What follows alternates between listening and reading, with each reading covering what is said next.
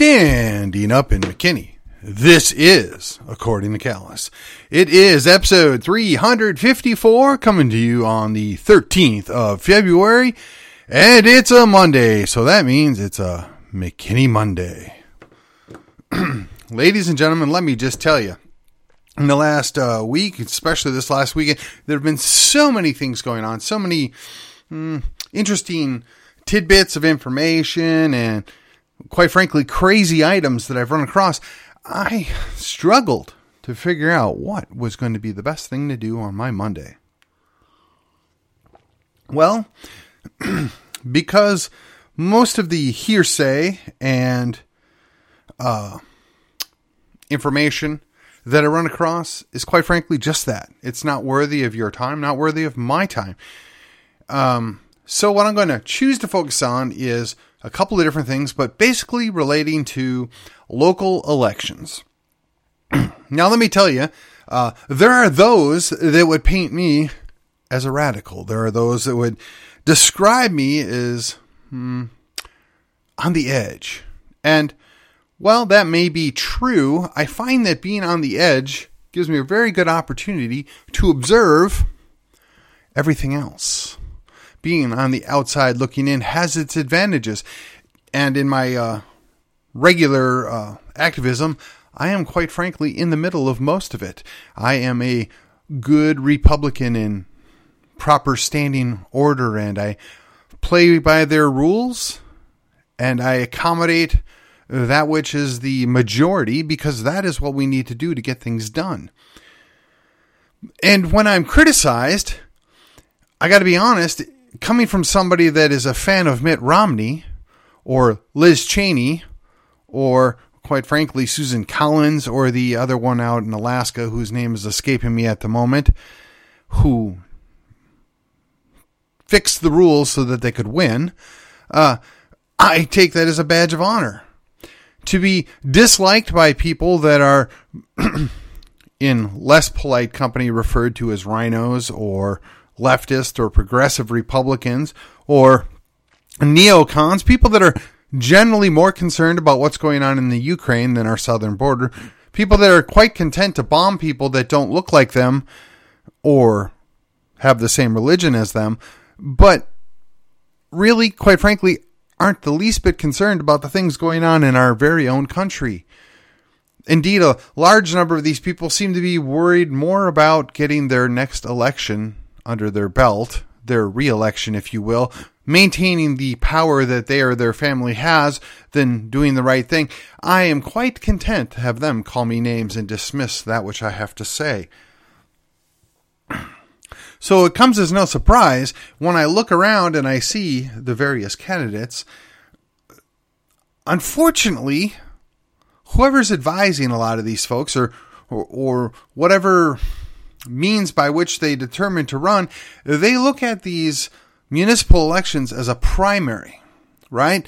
They think there is an advantage to be gained by being the most pure, the most conservative, the most whatever, when in fact they're painting themselves into a corner.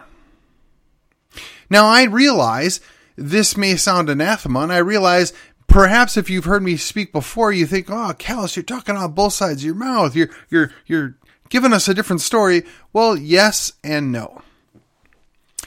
In a primary, I want that person to be as honest and forthright with his supporters, with the people that the party belongs to want to hear. They need that red meat. They need reassurance that you're the real thing.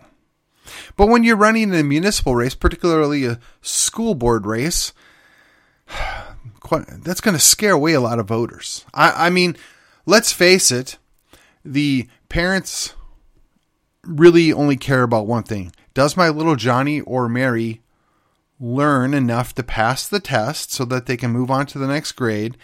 And will I have my illusion that little Mary or little Johnny is going to be going to college and become successful because of it? Can I have a nice, pretty school to send my kid to? And can I have the reassurances that they are being properly prepped for their future? They don't care about the details. They are, quite frankly, quickly to dismiss any thought that their children might be programmed or groomed or exposed to less than stellar things by other people. They are quick to dismiss the idea that there might be some nefarious things going on because they're smiled at and given a wave by the person that greets them at the door, and they know plenty of nice people that work in the school district. All that can be 100% true, and that is the perception that the district works extremely hard to put forth, and quite frankly, they're generally successful. And quite frankly, most of the school districts, notwithstanding the many problems or issues that they may have, do a good job for the vast majority of the people that go there. So that's not a very high bar, but if you step in and basically paint them as all being crazy groomers, or you dismiss everything that they're doing as being meaningless because there is a bad person that works at the district, or something slipped through the crack, or something was given a wink and a nod and tolerated because they didn't have a better option, you're painting yourself into a corner. Now, unless you're in Prosper, whereupon the president of the school board decided that they were going to go explore their wild side as an adult man with somebody that was not an adult or a man. Well, I guess it could go either way there. Promptly dismissed, but then the school board in their infinite wisdom decided that we the people weren't worthy of getting a say at who the new person was, that they should just appoint somebody else. And while I can see both sides of that argument, when you have 5 to 8% of the population showing up to actually vote, why would the board be considered or concerned of what the people think, since they apparently don't care what they think? And then you can look to what goes on in my own school district, McKinney, where we have 6 people, 3 of which have been there for extremely long period of time and really have nothing more to add or offer that hasn't already been implemented, but they're not going anywhere, and they reject the notion that people might have differences of opinion, and they don't want them to be heard nor give any credence to their concerns. But yet, we don't have a cohesive plan of what we're going to offer that I'm aware of. Okay. Now, I'll be honest. I know all 3 candidates in the McKinney ISD district, actually all 4 of them now.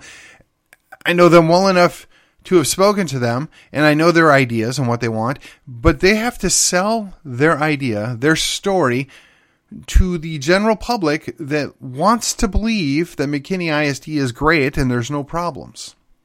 And if all I do is run around talking negative, honestly, the majority of the voters are going to turn me off. So I need to take a page out of Marvin Lowe's book.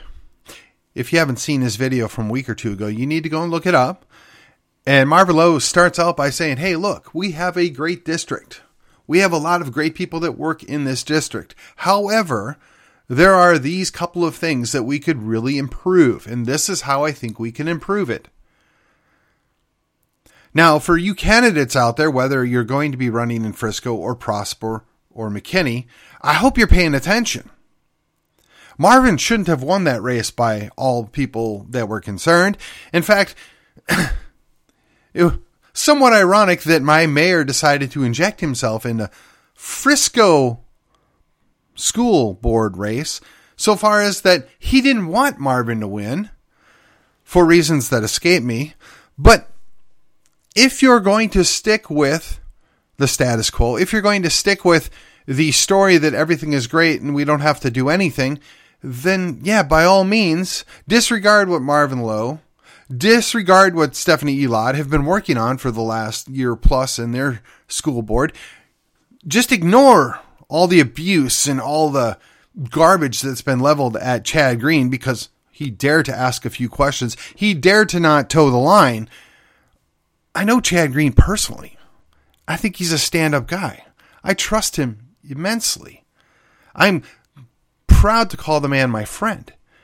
And I can't see any reasonable justification for the abuse that they're pushing upon him. Yet, there are a number of people running to support him. They're running to replace these same people that are doing this. And my fear is people are going to get lost up in the concept that this is a personality conflict, that this is an issue that is all about not doing the right thing, but rather we're not happy. And I have no doubt that some of the people that are motivated and get involved are because they're unhappy, they're dissatisfied, they don't like being mistreated. But the reality is there is a legitimate underlying issue here. We have books that really should be illegal, but violate certain standards. The school district would like to pretend they're not there. They would like to convince the general public that they would do nothing that would potentially harm their child. Yet there's direct evidence to suggest that's not the case. But they've dismissed it. They've ignored it. They've poo-pooed it. They've shut people down. They've violated their rights because they weren't interested. They go on the idea that everything is perfect and shiny, yet they didn't have a succession plan in place for when the current superintendent stepped down. Now they have 6 votes that vote in lockstep on pretty much every issue, and honestly, a good number of times Chad is in agreement with them if they're doing the right thing and they're working towards making the school district better and progressing. So it's just an idea that Chad has the audacity to ask a few questions or question the narrative or isn't sure about certain things. And there's a number of people that are running that are from a similar mindset. So I ask you, do you want a board, it doesn't matter what city you're in, that just goes along and gets along, that goes along to support whatever the superintendent wants? No, they're supposed to oversee the superintendent. They're supposed to direct the activities of that school district. They're supposed to act in concert, even when they don't agree if this is what the best option is, or this is what the majority of the board determined is the best option. But we're not even allowed to have that discussion. We're not even allowed to know that discussion occurs. And if it did occur, it was to how can we run off the single member of the board that isn't in automatic lockstep with what our superintendent wants, even though he's outgoing and, quite frankly, up till this point has done a pretty good job, right? I mean, that's what we're told. We shouldn't question that. We shouldn't look into it. Now, to be fair, when you have a large district with a number of schools, and quite frankly, some of them have challenges that others don't, and you've got to balance your resources and find a way to do it. So you need resources, or you just have to look at how are you allocating those resources. But you have to be open and honest about it, not just hide everything, not pad the books, not quote lie to people, but that's what we do. I mean, it's done all the time. This is nothing unique to the school board, McKinney or otherwise. This happens at the city level. This happens at the state level. This is a common practice for we the people to be fed a line of bull by those in charge. So when we get our own candidates, when we get people that are going to run, they have to be a little more strategic. They have to think about what's the best way to reach our goals.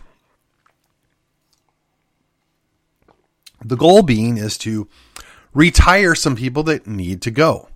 Now, I've spoken enough about McKinney that I feel comfortable that I've handled that. You've got 4 candidates running, 2 in one race against an incumbent, and 1 more in each other race running against an incumbent. You have good choices there. You can choose to keep the status quo. You can choose to ignore the the systemic problems that exist. Whether you think they're major or minor, they do exist. They need to be addressed. But you can leave the people there that are ignoring it, or you can put in somebody else. And you don't have to love the person that's running. You can even be a little put off by presentation or what side of the aisle they're on or anything like that. You just have to be willing to say, all is not right, and perhaps we got to put some other people in there that are going to ask questions, that are going to look into things. You just have to be willing to do that. And if you decide they're terrible, I can't believe I voted them, you can vote them out. But no, I know that the majority of the people are content because they don't care. Frisco ISD had to confront their problem. They were losing teachers like nobody's business. They couldn't organize things well, and they didn't have any good solid plans for retaining or recruiting new teachers. Along comes Stephanie Elod. She addresses that issue heads on. Along comes Marvin Lowe, and he says, look, we have these issues. We need to address them, and we need to look at better ways to do that. And one of them is, hey, we're pretending that boys are girls and letting them go into the locker room or the bathroom. That's a problem. Now, maybe that's not your primary thing. Maybe you look at the things like, hey, we're putting in some bad stuff into the curriculum. And while the curriculum itself isn't labeled CRT, we're impugning that into the rest of the curriculum that we're teaching under the notion of social emotional learning. And we're creatively injecting the same garbage into everything else and just not calling it CRT because, that's not allowed by the state. Or perhaps you're in Prosper, where they hide the fact that a school bus driver allegedly was molesting children. Then they hide a teacher that was, well, apparently she had some other side job going on. And it wasn't until that was outed that they decided, well, maybe we ought to do something about this. And, by the way, the president of the board apparently had another little extracurricular activity going on, and he had to resign in shame, disgust. But yet, hey, there's no problems in Prosper ISD. There's nothing to see here. I don't understand why everybody that shows up there isn't clamoring for the members of that board that knew what was going on to resign in shame. Now, maybe one or two of them are good people and they just were caught in the circumstance. Okay, I'm fine. Maybe. But if there was a case for a board to be tossed out in whole, Prosper is it. But far be it for me to tell you what to do because, quite frankly, the vast majority of the people are just fine with the status quo. We're not going to question anything. So you may have noticed I've talked about 3 cities that all have school districts that service my city. In my city, we got apparently, okay, the window's not closed yet, so there's a whole lot that could happen. But we've got one guy that's going to run for re-election on the city council, whom I would say is less than stellar as far as his representation, and doesn't seem to really be involved at all beyond whatever obligatory things he has to show up at. He didn't even draw a challenger. How does that happen? But, hey, he's an incumbent. I could excuse that. I could forgive that. And then, we had an open seat in District 2 because the guy there, who, whether you love him or hate him, is a known quantity, but he turned out. Apparently, of course, this is speaking as of the 13th, nobody's interested in running. But hey, at least we lucked out. Patrick Cloutier, who had previously ran in the special election to be in the at-large seat, decided that the at-large seat was probably not the best fit for him, so he was going to step over and represent District 2. I've met Patrick. I think quite highly of him. I'm hoping that he chooses to meet with his constituents as often and as well as Justin Beller does. Keeping in mind, I did not support Justin Beller. I'm not a fan of Justin Beller's politics, but as far as representing his people, he does the job. Now, whether or not they're happy with it, whether or not they're going to keep him, don't know. But that's a very low bar. You meet with your constituents. You interact with your constituents. You treat the people that elected you with a little bit of respect and kindness. And then, of course, there's the open seat. Now, in case you haven't heard, last week, Mr. Tom Meredith, another gentleman that I'm happy to call a friend, has thrown his hat in the ring. Because now it's an open seat, that at-large race. I believe there's one other gentleman running, but at least we're going to have at least 2 people running for this. Now, you can say what you want about the mayoral race a couple years back, but what I will tell you is we need somebody that's willing to step in, look at things with fresh eyes, doesn't just carry the water for whatever the establishment wants, and quite frankly is willing to have a discussion and meet with people and hear out opposing ideas and seek to have a good resolution. So as far as that goes, the guy's got my endorsement.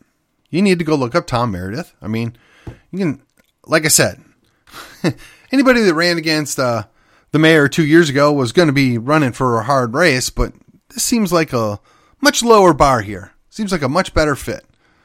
I think Mr. Meredith's got a wide knowledge base, easy to talk to, and is concerned about his city. He owns a building downtown. He had a long-term business downtown. He lives on the other side of town. He's very vested in the city of McKinney. This is what we want. We want business owners. We want people that are involved. We want people that are interested in giving back, participating in what the long-term strategy and plan is for the city of McKinney.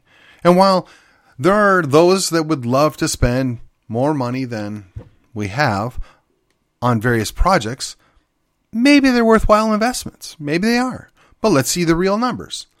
Let's actually investigate it and look into it. Let's just not take somebody's word for it that's got a vested interest in that outcome.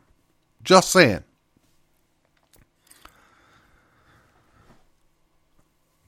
I need to spend some time looking at what's going on in Frisco and Prosper. They're the two neighboring cities that also have city council elections. It'd be kind of curious to see how those settle out. And I will report probably in a week or two about that. But for right now, I kind of got my hands full with the city of McKinney and the various school board races. One thing I would like to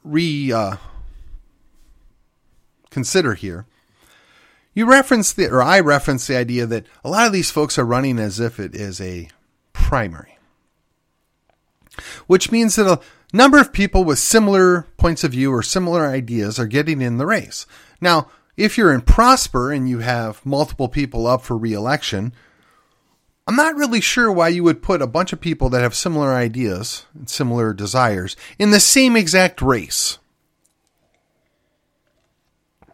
Now, I could see where, like in McKinney, you end up with two people in the same race. Don't know that that's the best or that's the outcome you want, but I could at least see where that would happen. But apparently in Prosper ISD, you have 4 people that are in the same race. As far as I know, there's 2 other races. Why wouldn't you at least look into one of the other races to run in? I'm just saying. I mean, the current school board has made a mockery of what it is to be a school board. They have messed all sorts of things up. It might be a good opportunity to get in one of those other races. I'm just saying. Far be it for me to question what these guys are doing.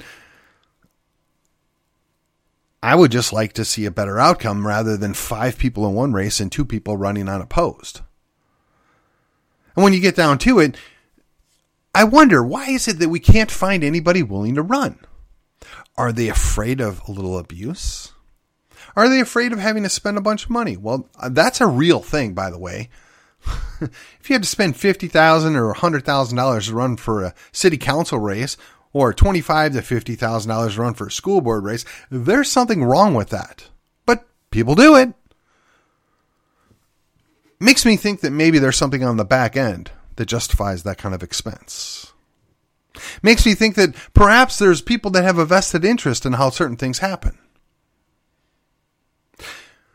Might be interesting to go look at, well, I don't know, Plano, for instance, or Frisco, and find out who sits on the planning and zoning board and who it is they're supporting running for candidates. Perhaps maybe you ought to reconsider whether you want to support that person or not. Because, quite frankly, those cities have a vested interest in throwing in a whole bunch of high-density living. And that doesn't usually work out real well for the city that it happens in.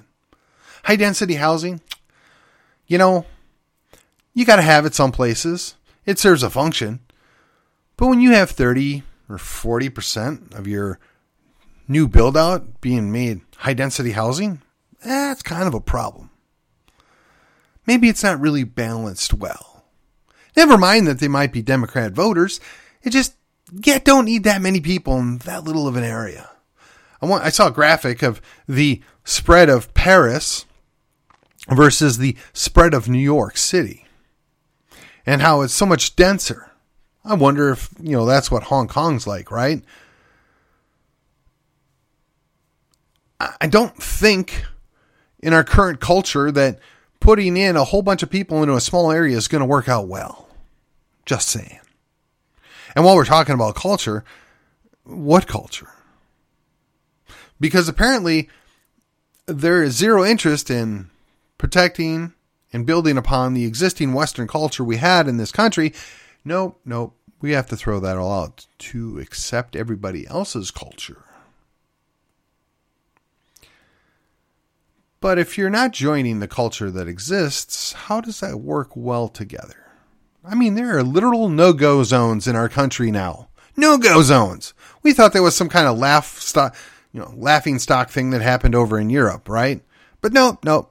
I'm fairly certain that you, my dear listener, would not want to go to Dearborn. Or, for that matter, certain parts of Portland. How did that happen? How did we allow this to happen? Why do we pretend this is a good thing? I don't know. I think it's because people are afraid. For the same reason that they don't want to stand up for the crazy stuff that comes out of a city council or school board. They don't want to be called names. They don't want to be ostracized. They don't want anybody to question them. Well, you got to move past that. We're in the danger zone, folks. You can't run 4 candidates that are very similar in a single election that's not a primary and expect a good outcome. You can't run shotgun candidates for multiple races that are solely dependent upon their coworker, if you will, getting across the finish line at the same time. You can't make everybody so dependent on one another because we won't be able to function. We need some of that independence. We needed some of that self-reliance that we used to have. Whether it's candidates or just people in general, if we don't have that, we're not going to get anywhere. We're not going to fix anything. The strategy being that you can't fix where we're at right now, but you can make strides to move forward. We didn't get where we're currently at overnight. The progressives have been working at this for a century, and they're at the cusp of destroying what was once a great country. Now, whether you believe Trump or not, whether you like Trump or not, he spoke about making America great again. He was positive. He was forthright. He had just a few things that he wanted to do, and he really thought they were going to do good things. Now, sadly, through a sequence of events that I can't justify, he is not there anymore. And the guy that replaced him is doing a really good job of wrecking everything. Hey, but that's okay because that's the status quo. And, hey, there's some Republicans in Congress and they're going to have some hearings and, they're going to fix everything. Of course, if you believe that, you ought to go look at Austin. Ladies and gentlemen, we have a responsibility to stand up. We have a responsibility to pay attention. We have a responsibility to be an informed electorate. We have a responsibility to recognize when things aren't getting done, when things aren't being addressed, we got to throw the bums out. You got to be willing maybe to take one lefty with 2 conservatives, or if you're a lefty, 2 lefties with 1 conservative, just so you can get a difference of opinions, just so you can get some different ideas. I didn't lose sleep over the fact that the guy I didn't want to run won his race because, quite frankly, somebody that's going to meet with his constituents and explain things and spend time with them, even if he is left of center, even if he is more progressive than me, he's doing the job. That's a very low bar, by the way. But we need to be willing to do the same thing. We need to be willing to meet people where they're at. We, those on the right, us liberty activists, we have to be willing to go and meet people where they're at and accept the fact that, maybe they're not with us on 90%, but maybe they're with us at 70%, or maybe they're with us at 65%. And we have to show them why we're the better option. We have to show them why, if they support our ideas, if they support what we want to do, we're going to get a better outcome than what you currently have. But we're not doing it. I'm suggesting, ladies and gentlemen, that we can't fix McKinney. We can't fix the school district if people just don't care. If they continue to buy in that this is just good enough. If they're fat, dumb, and happy in front of their TV. If they're enjoying their bread in circuses. Does any of this sound familiar, folks? The tyranny of the majority is here. And they're doing a really good job of running the rest of everybody off through sheer complacence. That's not the outcome I want. That's not something I desire. And I'm going to suggest that those of you out there that agree with me, we have our work cut out. We have to invest our time, our efforts, in our money in the quote-unquote great unwashed. We have to convince them that we have better ideas. We have to convince them that there is a way forward. We have to remind them that all is not lost. This too shall pass. It's been said once. It's been said again. And I'm going to repeat it. It only took 12 to change the world. And with that, this was According to Callus, and I want to remind you, like, share, subscribe to the show, comment, rate. Do this for me so that I can do this for you. And until then, I will see you on the other side.